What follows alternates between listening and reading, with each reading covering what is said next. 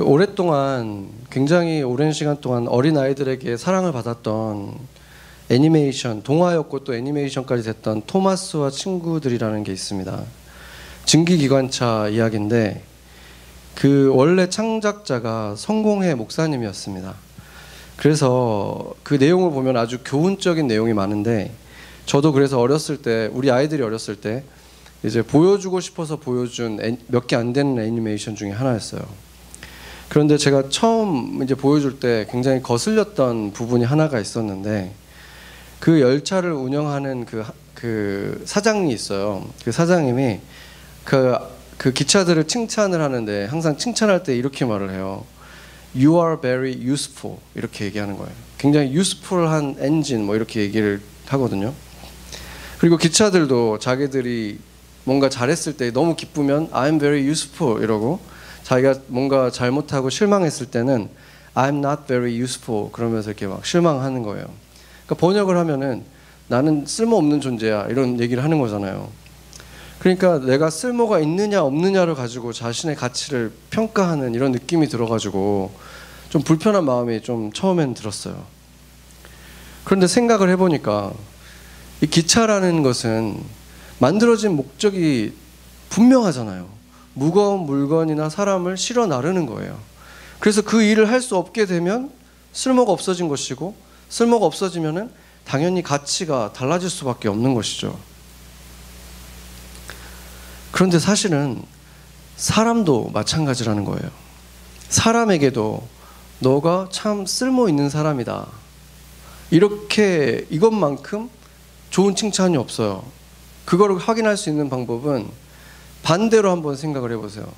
누군가가 나한테 너는 쓸모없는 존재야 라는 말을 듣는다면 그것만큼 내 삶 자체를 이렇게 경멸하게 되는 그런 말이 있겠습니까? 그렇게 비참한 말이 있겠습니까? 사실은 우리 모두가 다 쓸모 있는 사람이 되고 싶어 한다는 거예요.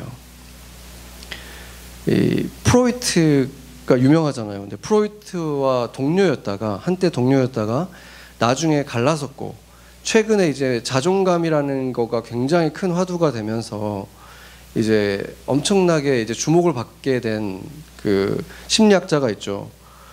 프로이트와는 달리 이 사람은 또 크리스찬이기도 했는데, 이 사람이 알프레드 아들러입니다. 이 알프레드 아들러가 강조한 말이 있는데 제가 그대로 인용을 하겠습니다. 다시 한번 강조하지만 사람에게 가장 가치 있는 것은 세상에 쓸모 있는 사람이 되는 것입니다. 우리는 누군가에 의해 소비되거나 평범한 방관자가 되는 것을 거부하고 짧은 시간만이라도 타인의 인생을 변화시키기 위해 노력해야 합니다.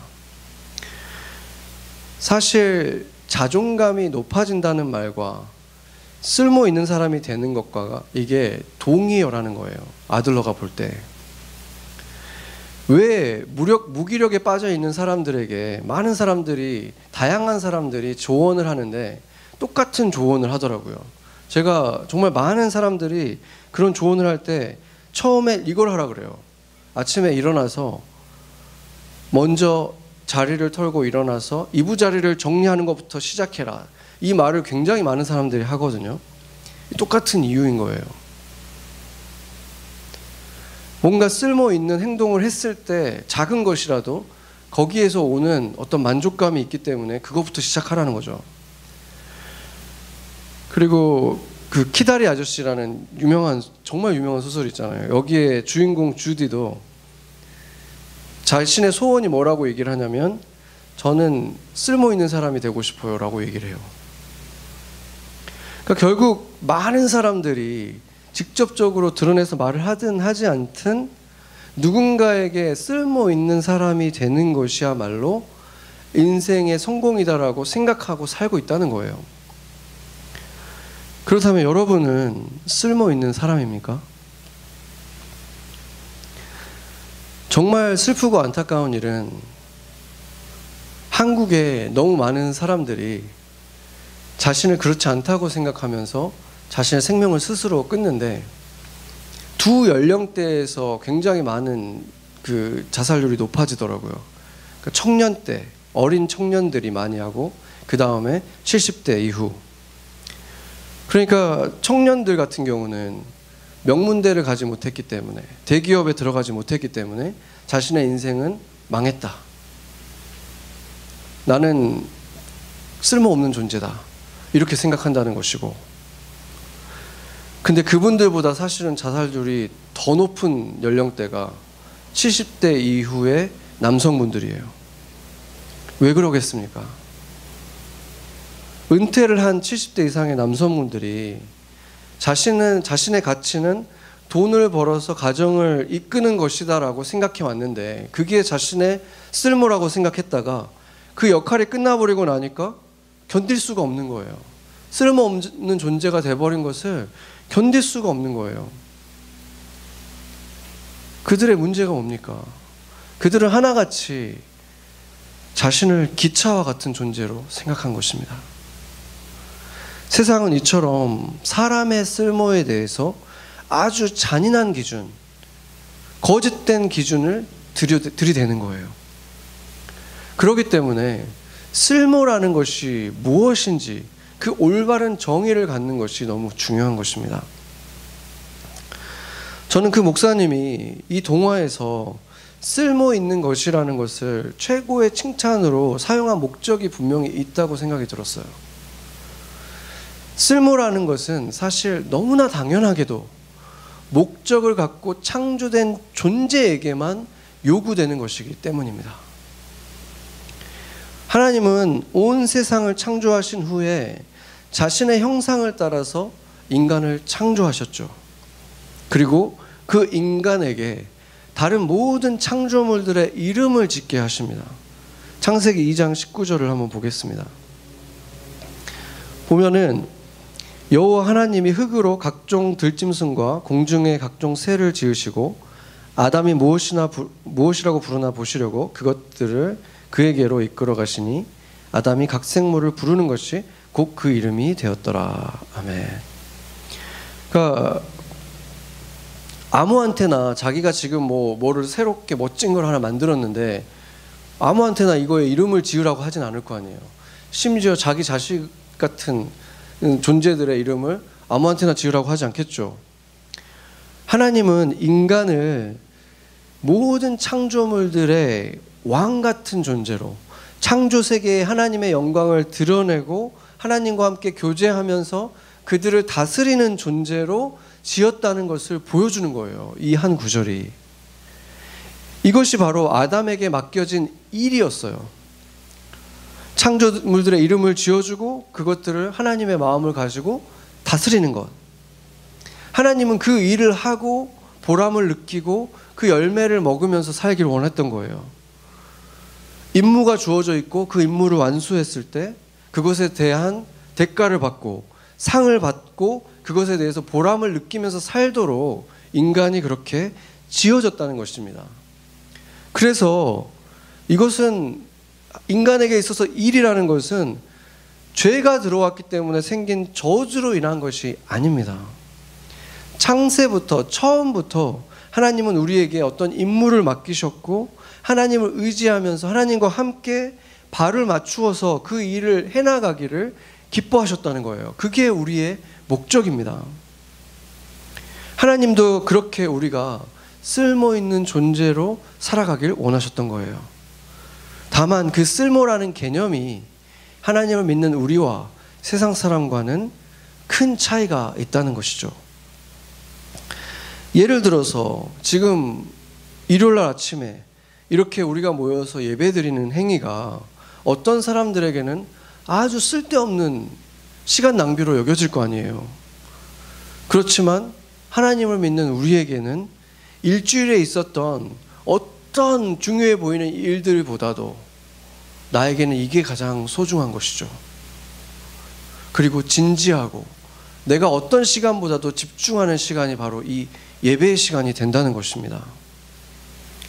우리를 창조하신 하나님을 내가 존경함을 표현하고 죽음으로 내몰리고 있던 우리를 구원해 주신 예수님, 그리고 우리가 바르게 살 수 있도록 동행해 주고 계시는 성령님을 찬양하고 그분의 음성을 듣고 집중하는 시간, 숨죽이고 주님이 나한테 무슨 말씀을 주시나 하는 그 시간이기 때문에 세상 사람들에게는 쓸데없는 시간, 우리에게는 가장 소중한 시간, 이렇게 극단적으로 달라진다는 것입니다. 사실상 세상 사람들에게 있어서 저의 직업, 목사라는 직업은 어쩌면 정말 쓸모없는 직업일 수도 있는 거죠. 그러나 참된 목자가 되신 예수님을 저는 너무나 사랑하기 때문에 그분을 위해서 예배를 인도하고 그분의 자리에 서서 감히 말씀을 전하는, 그분을 대리하는 역할을 하는 저의 직업은 저에게 있어서는 세상 어떤 것과도 바꿀 수 없는 영광스러운 소명인 것입니다.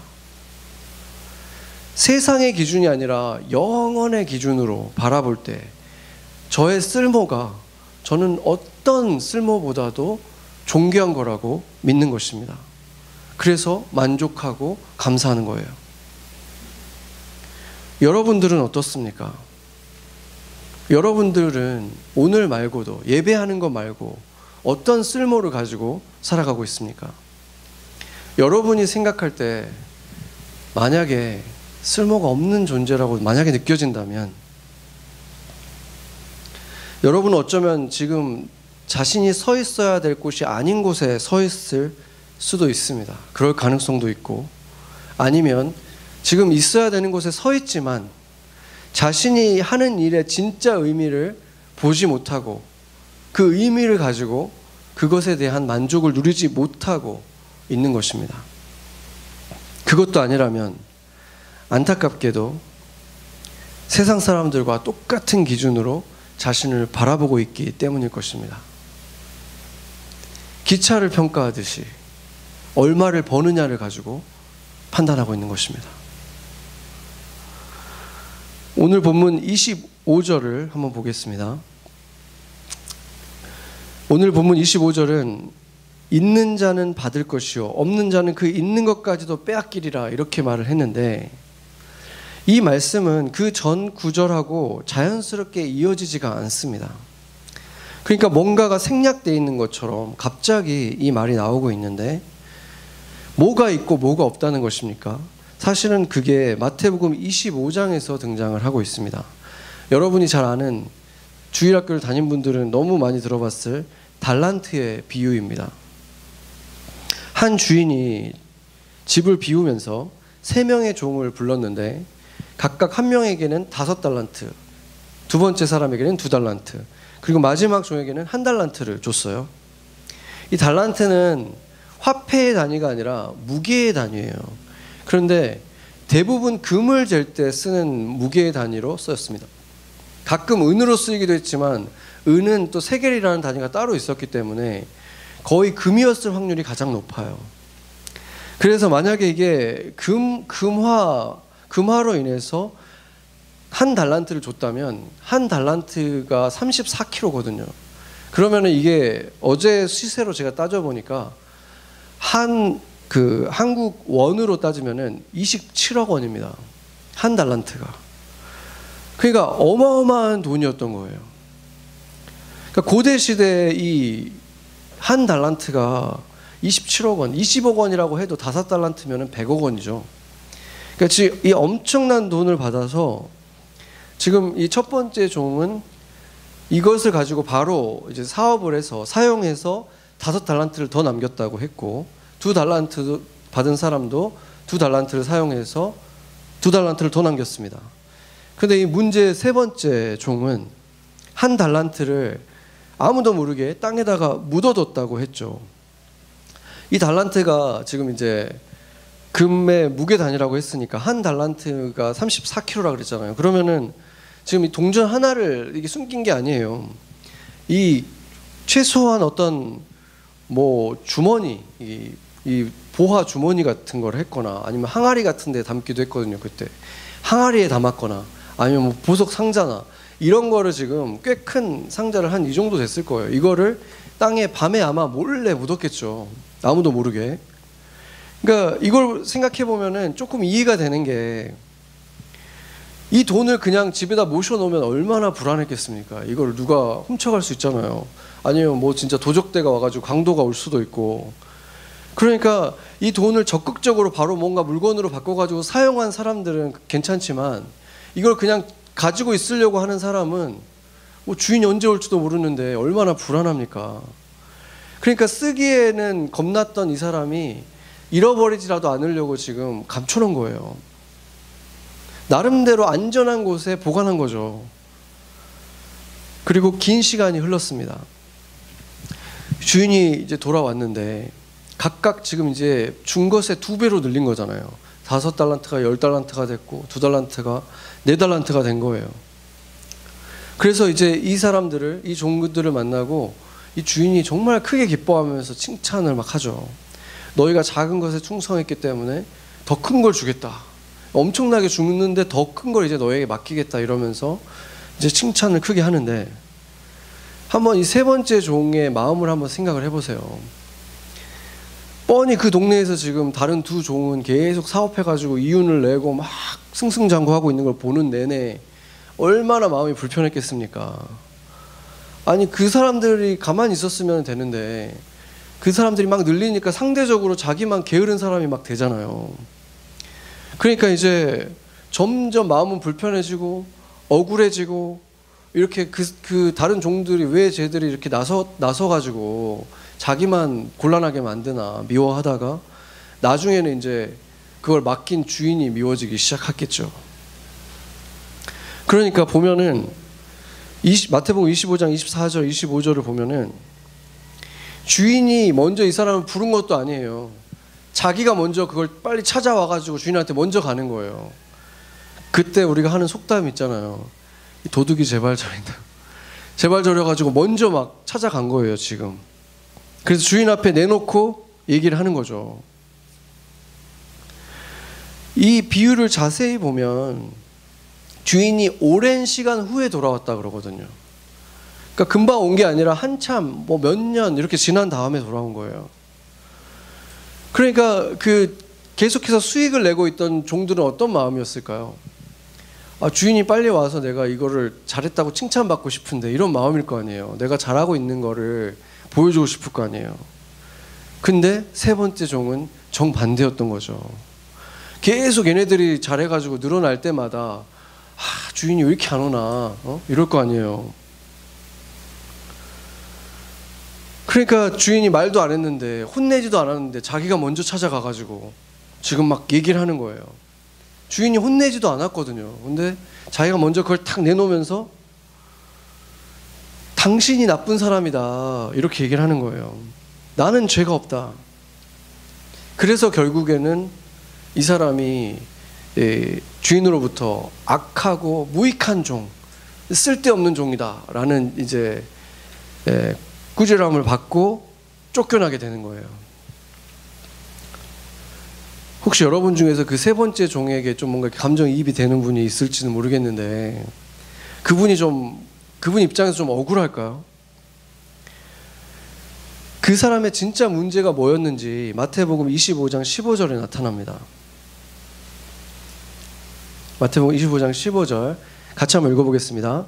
각각 그 재능대로 한 사람에게는 금 5달란트를, 한 사람에게는 2달란트를, 한 사람에게는 1달란트를 주고 떠났더니. 아멘. 주인이 그 종들의 재능에 따라서 5달란트, 2달란트, 1달란트를 맡겼다는 거예요. 주인이 알았다는 거예요. 주인이 이 사람들을 너무 잘 알아서 얘는 5개는 충분히 컨트롤 할 수 있다, 핸들 할 수 있다 하고 맡겼고, 2달란트도 마찬가지, 1달란트도 할 수 있기 때문에 맡긴 거예요. 그리고 이 종들은 주인이 나한테 이걸 맡겼다면 내가 할 수 있는 사람이구나 라고 주인을 먼저 신뢰했다는 거예요. 주인이 나한테 이걸 맡겼다는 거는 내가 이만큼은 감당할 수 있는 사람이야 라고 주인을 믿었던 사람인데, 그랬기 때문에 자신도 믿을 수 있었던 것인데, 그리고 용기 내서 시도할 수 있었던 것이죠. 근데 이 3번째 종은 그 주인을 신뢰하지 않았다는 거예요. 거기에 진짜 문제가 있는 것입니다. 그래서 주인이 수익을 못 낸 것에 대해서 꾸짖지도 않았는데 제발저려서 자기를 변호하느라고, 자기도 생각해보니까 할 수도 있었을 것 같거든요. 그러니까 제발저려서 가만히 있는 주인한테 찾아와가지고 지레짐작을 하면서 당신이 나쁜 사람입니다 이러고 있는 거예요. 이 종은 주인을 신뢰하지 않았고, 그래서 자신도 믿지 못했고, 이 주인을 인정하지 않았기 때문에 이 모든 일이 벌어진 것입니다. 그래서 한 달란트를 주인 앞에 가져온 다음에 나를 꾸짖지 마십시오 이런 거예요. 여기 있으니까 그냥 이제 나를 꾸짖지 마십시오 이렇게 한 거죠. 그런데 그는 크게 착각하고 있는 것이 하나 있었어요. 그 한 달란트 뿐만이 아니라 그가 그동안 먹고 자고 생활하는 모든 비용, 그리고 자신의 생명까지도 사실은 모두 주인의 것이었다는 것입니다. 그래서 돌려주려면 그것까지 다 돌려줘야 되는 거예요. 그래서 주인이 이렇게 말한 거예요.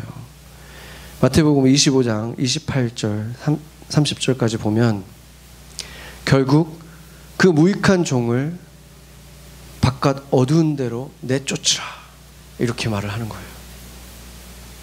아무것도 받을 수가 없게 되는 거예요. 만약에 이 사람이 정말 자신이 없어가지고 결국에는 고민하다가 이렇게 해버렸는데, 주인이 왔을 때 너무 죄송해서 제가 너무 자신이 없어서 이렇게 묻어놨습니다 라고 말을 했어도 주인이 똑같이 했겠습니까? 상황은 전혀 달라졌을 것입니다. 그러나 그는 그렇게 하지 않았고, 그랬기 때문에 결국 바깥에 던져져서 슬피 울면서도 반성의 눈물이 아니에요. 억울한 눈물이에요. 주인에게 이를 갈 거라고 말을 하고 있습니다. 자신의 신세를 한탄하면서 자기가 이렇게 된 것이 고통스러워서 울고 있지만 이것은 억울함이에요. 주인에 대한 기본적인 신뢰도 없고 존중도 없고 주인으로 인정해 본 적이 없는 것입니다. 그래서 그런 사람들이 마땅한 곳에 가게 되는 거예요. 주인이 아무것도 주지 않는 곳, 주인의 집에서 쫓겨나는 그곳.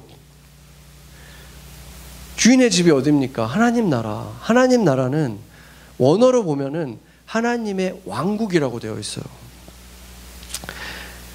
하나님 나라는 민주주의 국가가 아니에요. 하나님이 계시면서 민주주의 국가가 아니라 하나님이 왕으로 계신 왕국입니다. 그래서 거기에 있는 모든 사람은 하나님을 왕으로 모실 때만 거기 있을 수 있는 거예요. 그럴 때 모든 자유를 거기서 누릴 수 있는 거예요. 그러나 자신에게 생명도 주고 달란트도 주고 이 모든 것들을 알기 때문에 그것으로 하나님께 감사하면서 신뢰하는 하나님의 왕국의 백성들은 그곳에서 모든 자유를 누리면서 다 받을 수 있는 것이고, 반대로 하나님을 왕으로 인정하지 않는 사람들, 존중하지 않는 사람들은 그 왕국에 들어갈 수조차 없는 것입니다. 자기 스스로 그것을 선택한 거예요. 그래서 이 백성들이 이 땅에서부터 그것을 믿고 믿음으로 하나님이 주신 삶, 달란트, 이걸 귀하게 여기면서 사용하면서 살아가면 이 땅에서부터 기쁨과 평강의 열매를 맺고 주님이 올 날을 기다리는 거예요. 그 열매 가득 품에 안고 주님 왜 빨리 안 오시지 보여드리고 싶은데, 그리고 주님이 오신 그날에 영원한 그 상급들을 또 확인하게 되는, 그것이 또 더해지는 축복이 임하는 것입니다. 마가복음에서 이 비유의 이 등경의 끝, 등잔불의 이 비유를 하고 나서 갑자기 끝에 이 지금 달란트 비유의 마지막 구절을 지금 여기다 집어넣고 있잖아요.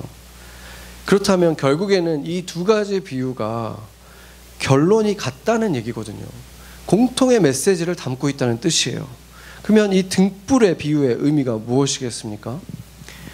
이 등잔 있잖아요. 이 등잔은 그 한국의 호롱불하고 비슷하게 생겼어요. 그 호롱불을 생각을 해보세요. 전기가 없던 시절에 깜깜한 밤에 이 실내를 밝히는 유일한 빛이 그 호롱불, 이 등잔 같은 것인데, 그 등을 보면은 뭐 사극 같은 거 보면은 이 등잔 대가 있잖아요. 이렇게 높은 대가 있고 그 위에다 올려놓잖아요. 누가 그거를 책상 밑에다가 놓겠습니까? 아니면 뭐 바구니 밑에다 놓겠습니까? 그럴 리가 없죠. 지금 여기도 등이 다 천정에 있잖아요. 등들이. 그러니까 이 빛이라는 것은 그 공간을 밝히기 위해서 있어야 되는 곳에 놓여야 되는 것입니다. 그러니까 결국에는 이것도 쓸모에 대한 것이에요. 등불이라는 것은 비추기 위해서 존재한다. 그래서 그 빛이라면 그 빛은 들어 올려서 등잔대 위에 올려놓는 것이 맞다. 이 말을 하시는 거예요. 제 이야기를 잠깐 하겠습니다. 저희 교회 유튜브에 올라간 제 그 설교와 예배 영상이 몇 개 정도 될까요? 저도 한번 궁금해서 관리자 페이지에 들어가서 봤더니 2019년 6월부터 지금까지 400개가 넘는 영상들이 올라와 있더라고요. 3년 좀 넘는 시간 동안에 이렇게 많은 이 설교 영상들, 말씀을 전해졌고, 뭐 아이들 예배, 수요 예배 이게 다 합쳐서 이게 영상으로 다 기록이 돼 있는 거예요. 그러니까 그 기록이 다 남아 있는 거죠, 한마디로. 그래서 저는 참 어떤 면에서는 두렵고 떨리는 마음도 있지만 참 이게 엄청난 일이다라는 생각이 들었어요, 제 개인적으로. 그 설교 하나하나가 제게 있어서는 정말 가장 집중하고 노력을 다해서 주님과 함께 일주일 동안 이렇게 만들어 가는 거잖아요. 그래서 완성해서 결국 그게 하나님의 말씀이 되었다, 이렇게 생각하기 때문에 제가 담대하게 전한 거잖아요. 그랬기 때문에 그 말씀이 어떤 한 사람의 인생을 비추었다 하더라도 그걸로 충분하다, 저는 그렇게 생각을 하거든요. 한 사람의 인생에 어떤 작은 빛이 되어줬다면 그걸로 충분하다. 그래서 저에게는 400개의 빛나고 있는 작은 등불들이 있는 거예요. 지금도 하나의 등불을 고이 밝히고 있는 것입니다. 저같이 아무것도 아닌 사람이 수백 편의 하나님의 말씀을 주님과 함께 완성하고 그것을 제 목소리로 세상에 외치고 전달해 왔다는 그 사실이 저로서는 생각하면 할수록 너무나 벅차고 감격스러운 일인 거예요. 나 같은 사람으로 이 빛을 만드시고 사용하고 계시는구나. 제가 예수님을 처음 믿었을 때 이런 일을 상상도 못했거든요. MMC에 처음 왔을 때 거기서 처음 예배를 드리면서 감동을 받고 있었던 그때에도 정말 티끌만큼도 상상하지 못했던 일이, 저의 계획과는 무관했던 그 일이 지금 일어나고 있는 것입니다. 그런데 지금 와서 돌아보면 제가 전혀 그 일들을 생각하지 못하고 계획하지 못했던 그때에도 주님은 차근차근 준비해 오셨다는 사실을 보게 됐어요. 돌아보고 나면은 제가 뉴욕에서 미대를 다닐 때 보면 저는 이상하게 예수님과 관련된 것만 그리고 싶었어요. 그래서 2학년 때 첫 번째 제 작품이 뭐였냐면 요나와 큰 물고기. 조금 유치한 거였지만 그래도 제목이 그거였고, 마지막 졸업 작품은 고난받는 종이었습니다. 처음에 제가 갔을 때 학교 아이들에게 예수님을 정말 친하게 지내면서 그 말 안 듣는 아이들을 그렇게 밥도 사주고 밥도 해서 먹이고 집에 초대하고 또 순모임에도 데려보고 이렇게 열심히 막 했는데, 그러면 그럴수록 애들이 나를 이제 슬슬 피하더라고요. 이게 막 너무 종교심이 강한 막 이런 사람으로 이렇게 몰리면서 약간 괴짜처럼 이렇게 되면서, 뭐 왕따까지는 아니지만 이제 좀 부담을 막 느끼는 것을 느꼈어요. 그럴 때 저도 마음이 아팠죠. 제가 바라는 그 빛이라는 것이 아무런 힘이 없게 느껴졌어요. 그렇게 내가 드리고 시간을 드리고 하는 것들이 정말 무의미하게 느껴지는 순간들이 있었습니다. 전에도 말했지만 그 학교 내에서 기도 모임을 만들었는데 아무도 안 온 때가 사람들이 모일 때보다 더 많았어요. 그럴 때 혼자 3시간을 기다려가지고 웨스트에서 이스트 가가지고 기다렸는데 아무도 안 오고 혼자 기도하고 갈 때 숙제할 것도 많은데 얼마나 그게 허무한 시간으로 느껴집니까? 아무런 의미가, 그때 내가 기도한 게, 거기서 혼자 찬양한 게 무슨 의미가 있습니까? 아무런, 그 빛을 전혀 바라지 못하고 아무 의미 없게 느껴졌습니다. 제가 기도했던 그 친구들 있잖아요. 제가 제발 이번 주에 교회 왔으면 좋겠다. 친구 초청의 밤에 하기 전에 정말 몇 달 전부터 공을 들였는데 왔으면 좋겠다. 영접했으면 좋겠다. 제 눈앞에서 그 학교 친구들 중에는 한 명도 영접하지도 않았고 내가 원하는 대로 예수님을 믿은 사람이 아무도 없었어요. 모두 의미 없고 헛고생으로 느껴졌습니다. 근데 그때 제가 그렇게 낙담할 때 주님이 오늘 이 말씀, 마가복음의 이 말씀을 가지고 이 등잔에 대한 말씀의 뜻을 감동으로 저한테 깨닫게 해주셨어요. 아무런 열매도 없는 것 같고 미래도 보장이 전혀 안 되고 있던 그때 제가 아프리카 선교사님을 위해서 주일학교용 교재로서 이렇게 예수님 이야기를 그림을 그리고 있었는데 그때 이 그림을 제가 그렸습니다. 그림 보여주세요. 주님이 저한테 제 마음에 이런 마음의 감동을 주셨어요. 내게 있는 작은 빛, 나의 빛을 성실하게 비춰라. 그러면 내가 너를 들어 올려서 쓸 것이다. 그런 마음의 울림을 주셨어요. 그때는 그게 제가 목사가 된다는 것은 상상도 못했죠. 여전히 매주 이렇게 말씀을 전하는 이런 식으로 빛을 발하는 사람이 될 거라는 것을 전혀 상상을 못했습니다. 그때 제가 빛을 비췄던 것은 정말 처음엔 열심히 전도하고 열심히 초대하고 밥 사주고 밥 먹이고 기다려주고 초대하고 이게 전부였다가 나중에는 이제 나를 피하니까 그냥 몰래 기도하고 생일 같은 때 카드 그림으로 그려가지고 갖다 주고 그냥 이런 거였어요. 제가 바랄 수 있는 빛이라고는 정말 작고 소박하고 너무 소극적인 빛밖에는 비출 수가 없었어요. 그때는. 그런데도 주님은 그것이 빛이라고, 내가 그 내 자리에서 비출 수 있는 빛을 비췄다고 저를 들어 올려서 주님 나라에 쓸모 있는 사람으로 사용해주고 계신 것입니다.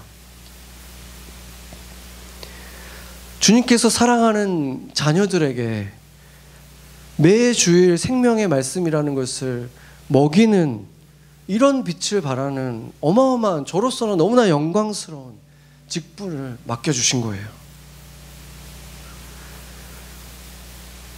지금 여러분이 가족이나 동료들에게 그렇게 비출 수 있는 빛이라는 것이 아주 소박한 것이고 소극적인 빛이라고 해도 수년 동안 비춰왔지만 그냥 여전히 이용만 당하는 것 같고 조금 더 열매가 보이지 않는 것 같아도 너무 실망스럽겠지만 괜찮습니다. 여러분들이 나중에 다 목사가 될 거라는 얘기가 아니라 더 중요한 것은 주님이 그 헛된 것만 같은 시간에 주님이 다 함께 하셨고 다 알고 계신다는 거예요. 그 수고를 주님이 다 보고 계신다는 거예요. 다 셈하고 계신다는 것입니다. 그 초라한 빛을 비추느라고 자존심도 구기고 바보처럼 손해를 감수한 그 모든 것들을 주님이 다 알고 계신다는 것입니다. 그래서 그것이 5달란트짜리 빛이든 1달란트짜리 빛이든 내게 있는 그 빛을 바라고 있다면, 지금 내가 할 수 있는 것을 하고 있다면 주님은 반드시 그 빛을 들어서 사용하신다고 약속하신 것입니다. 아멘. 누가복음 8장 16절 같이 한번. 누가복음 8장 16절 이게 아닌 것 같은데 제가 잘못 줬나? 네, 제가 읽겠습니다. 누구든지 등불을 켜서 그릇으로 덮거나 평상 아래에 두지 아니하고 등경 위에 두나니 이는 들어가는 자들로 그 빛을 보게 하려 함이라. 아멘. 하나님께서 등경 위에 두신다는 거예요. 그래서 들어가는 자들이 그 빛을 볼 수 있게 하겠다. 그 빛을 사용하겠다. 주님이 사용하겠다는 거예요. 예수님의 달란트 비유에서 우리가 기억해야 될 또 한 가지 중요한 점이 있습니다. 주인은 5달란트 수익을 낸 종과 2달란트 수익을 낸 종에게 단어 하나가 차이 없게 똑같이 칭찬하셨다는 거예요. 일부러 그렇게 하신 거예요. 조금 다르게 말할 수도 있잖아요. 근데 단어 하나도 차이 없이 칭찬하셨습니다. 원어로 봐도 똑같아요. 그것이 바로 주님의 헤아림과 세상의 헤아림의 커다란 차이점입니다. 주님은 많이 받은 자에게 많이 요구하시는 거예요. 얼마나 공평합니까? 그러니까 너무 잘난 사람들 부러워하지 마세요. 갈 길이 멀어요, 그분들은. 박스의 크기가 얼마인가로 판단하시는 게 아니라 얼마나 완성했는가로 판단한다는 거예요. 아까 애니메이션에서도 그 내용을 보면 나중에 이제 그 원작자가 한 것보다 이제 조금 바뀌긴 했지만 그래도 좀 그 정신을 좀 지켜오긴 했어요. 그 애니메이션이 나중에 20개가 넘는 시즌이 나왔으니까. 근데 거기에도 보면은 다양한 기차들이 등장을 하는데 각자 역할들이 다 달라요. 어떤 것은 뭐 익스프레스로 멀리 가고 어떤 기차는 작고 느리고 다 그렇지만 힘세고 빠른 기차만 칭찬받는 게 아니에요. 각자 주어진 역할을 성실하게 할 때 똑같이 칭찬을 받아요. 그러고 나면은 우리가 분명히 알아야 할 것이 있는 거죠. 주님이 어린아이에게 요구하시는 믿음이 있고 청년에게 요구하시는 게 있고 또 노인이 되었을 때 주님이 요구하시는 것이 결코 같을 수가 없다는 거예요. 그때 쓸모의 정의가 그때 사실은 매일매일 다르다는 것입니다. 그래서 행복한 사람들은 어떤 사람들입니까? 무엇이든지 대단한 일이든 소박한 일이든 주님의 눈으로 자신의 쓸모를 볼 줄 알고 누구보다 열정적으로 그 일을 주님을 위해서 하는 사람이에요. 그래서 거기에서 보람을 느끼고 만족을 느끼는 거예요. 똑같은 일을 하는데 옆에 있는 사람과 나와 그 목적도 다르고 보람을 느끼는 것도 다를 수 있는 거예요. 그러고 나면 쉴 때에도 이 사람들은 쉴 자격을 얻어서 주님이 쉬어줬다고 하니까 마음 놓고 편하게 쉴 수 있는 거예요. 바로 자신이 주님께 영원히 쓸모 있는 사람이라고 확신하는 사람이 일을 하면서도 기쁨을 누리고 참된 쉼을 또 누리고 이런 사람들, 바로 참된 그리스도인들이 바로 행복한 사람들인 것입니다. 하나님은 인간을 백수로 살라고 짓지 않으셨어요.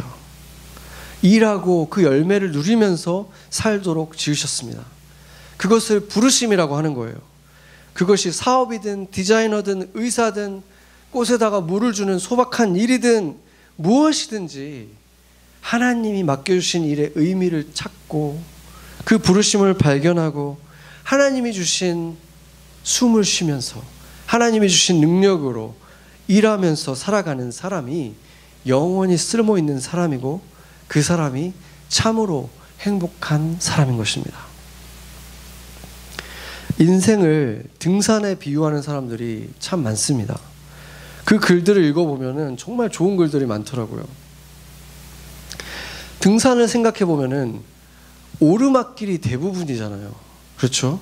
그리고 절정에 다다르면은 절정은 뾰족하고 그냥 그 면적이 아주 작고 거기에 머무르는 시간도 아주 짧습니다. 정상의 입지는 아주 좁고 머무르는 시간도 짧고 거의 순간적이에요.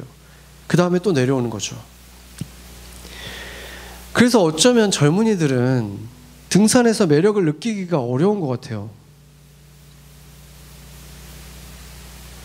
왜냐하면 인생이 지금 매일 오르막길을 올라가고 있는데 쉬는 날도 또 오르막길을 가기가 쉽지가 않은 거죠, 어떻게 보면.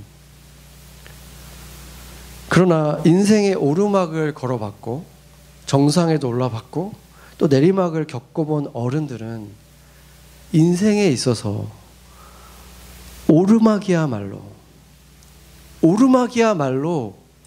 가장 빛나고 행복했던 시간이라는 사실을 깨달았기 때문에 오르막의 길이 대부분인 그 등산을 즐기실 줄 알게 된 것이 아니겠습니까?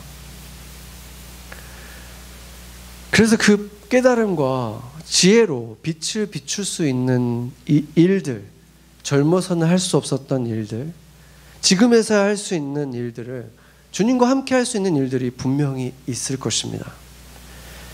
그래서 젊었을 때 세상에서 중요해 보이는 그런 일들을 할 수 없다고 하더라도, 돈을 벌지 못한다고 하더라도 쓸모가 없는 존재라고 절망하게 만드는 세상의 그 거짓 잣대가 아니라, 물건을 평가하는 잣대가 아니라 하나님의 눈으로 때에 따라 주어지는 자신의 참된 쓸모를 찾는 어른들이 되시기를 기도합니다.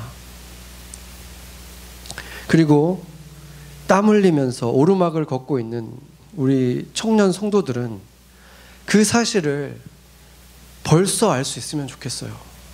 이미 깨달을 수 있으면 얼마나 좋겠습니까?